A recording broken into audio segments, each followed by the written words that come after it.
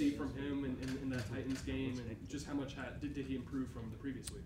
Yeah, I thought he played well. He was in control the whole game, knew where he wanted to go with the football, was able to move in the pocket and do some good things, and then just really kind of ran the offense, distributed the ball with the guy he was supposed to go to, protected the ball, first of all, protected himself. I think we come out of the game with one sack where he actually scrambled and lost a yard. We wish he would have flipped it out of bounds for that, but he played well. He did a good job running the show. How much did having him on the run, the play action, a little under center work, how much did that sort of influence how you guys played? Yeah, I think all of it marries together, of being able to run the ball, being able to run wide zone concepts, and then movements off wide zone concepts or off tosses, and then play actions off wide zones and play action screens, and staying in first and second down, normal down distance situations like we want to be in. We're able to kind of get into all the things that we plan to get into in a game. So you're able to kind of control the dynamics of the game, stay ahead of the chain, stay efficient, and then that allows you to get into some of the stuff that allows you to be explosive, and we were able to do a little bit of that.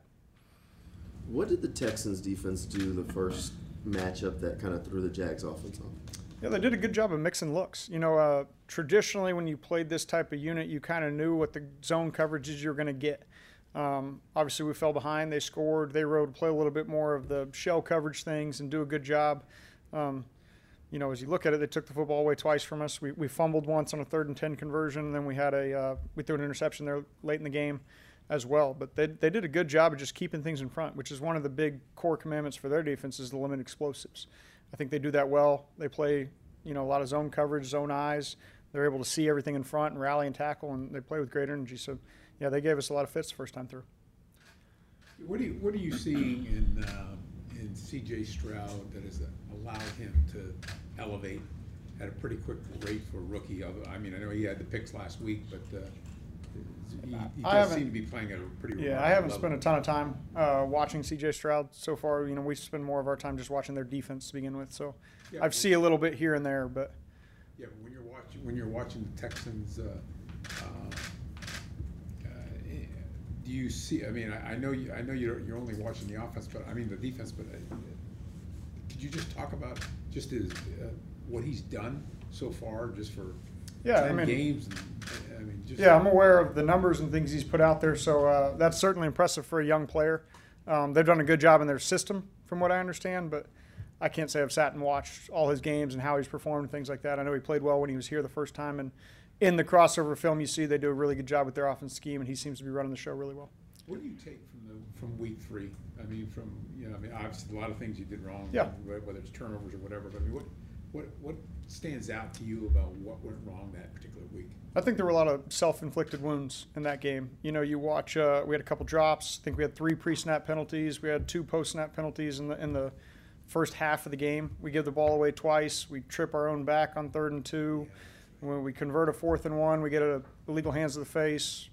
Just a number of things that we couldn't get out of our own way. And they did a good job. They made it hard on us. They're a really good defense, young defense that I feel like they've grown a ton in the 2 months since that game, but we feel like we've grown a lot as well. So fortunately, the score doesn't carry over, and we get to start over at zeros and see how it goes. Russ, how satisfying is it to, even when you're not breaking free in the run game, to stick with it and stay patient with it? Yeah.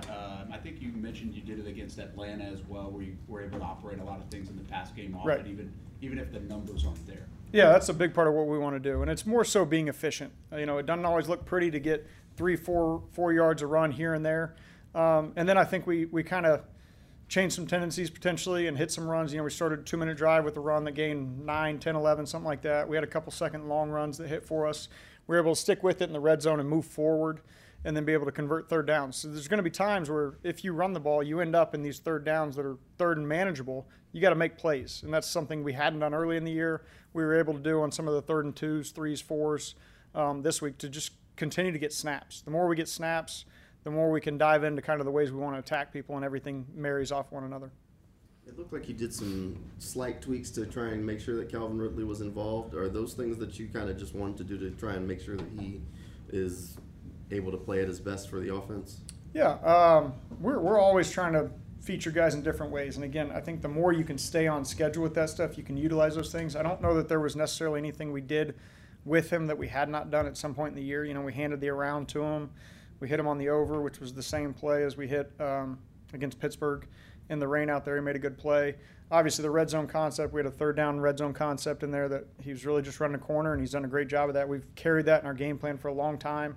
Hadn't had a chance to call it. It's looked like that in practice. It looked exactly like that was a great throw.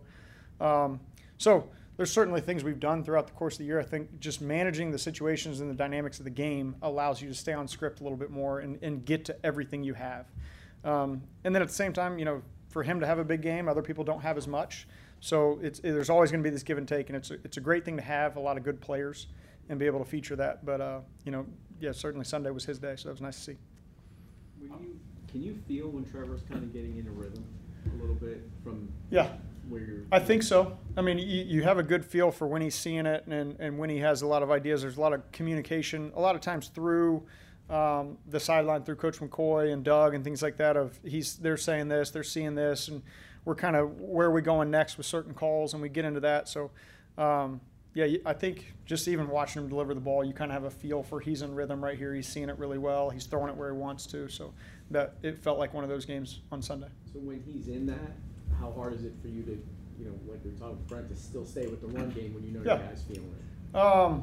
Well, I think everything kind of builds off the run game. So you trust a little bit more that when we get around to this, it's going to set up that, or it's going to, he's going to put the ball in the right spot. And sometimes they're not dynamic plays down the field. He's seeing it well and he's checking the ball down because they're getting out underneath and he's putting the ball in play. And, that's a big part of it that maybe the stats don't reflect, but we can feel when he's in control and seeing things really well. And it worked out the other day where they happened to be down the field throws, but, there's been games where he probably has, 190 yards, and we felt like he was in complete control doing the right thing with the football every time. You've seen a lot of quarterbacks play and all that other stuff, watch a lot of football. Do you still ever get impressed by throws that guys make? Not Absolutely. Yeah. Absolutely. I get really impressed with guys on the sideline, just the toe drag stuff. Christian had one. Calvin had the one in the back of the end zone. Some of that stuff to be moving at the speed they move and get their feet down, and the quarterback to put it in a position where only his guy's getting it on the sideline is pretty impressive. And so, there's certainly, as you're watching tape, you see a lot of things. I have folders that are just called wow, and it might be a quarterback, and it's somebody running around, spinning around, making a play that you're just like, how does this happen when you're being chased by the best of the best and trying to fit it in a tight window? I mean, there's sometimes you take for granted how amazing these guys are at what they do. You guys have stuck with Tank throughout some of the lows this season. How rewarding was it to see him do what you guys drafted him to do in the fourth quarter the other night? Yeah, that was awesome. And again, Tank's going to be a really, really good player in this league. I think he's had a little bit of some unfortunate circumstances. 2 balls have bounced off his hands that were hot from a couple feet away. He had scooped up a ball that got punched out when he didn't realize it was over. So, a little bit of his unlucky.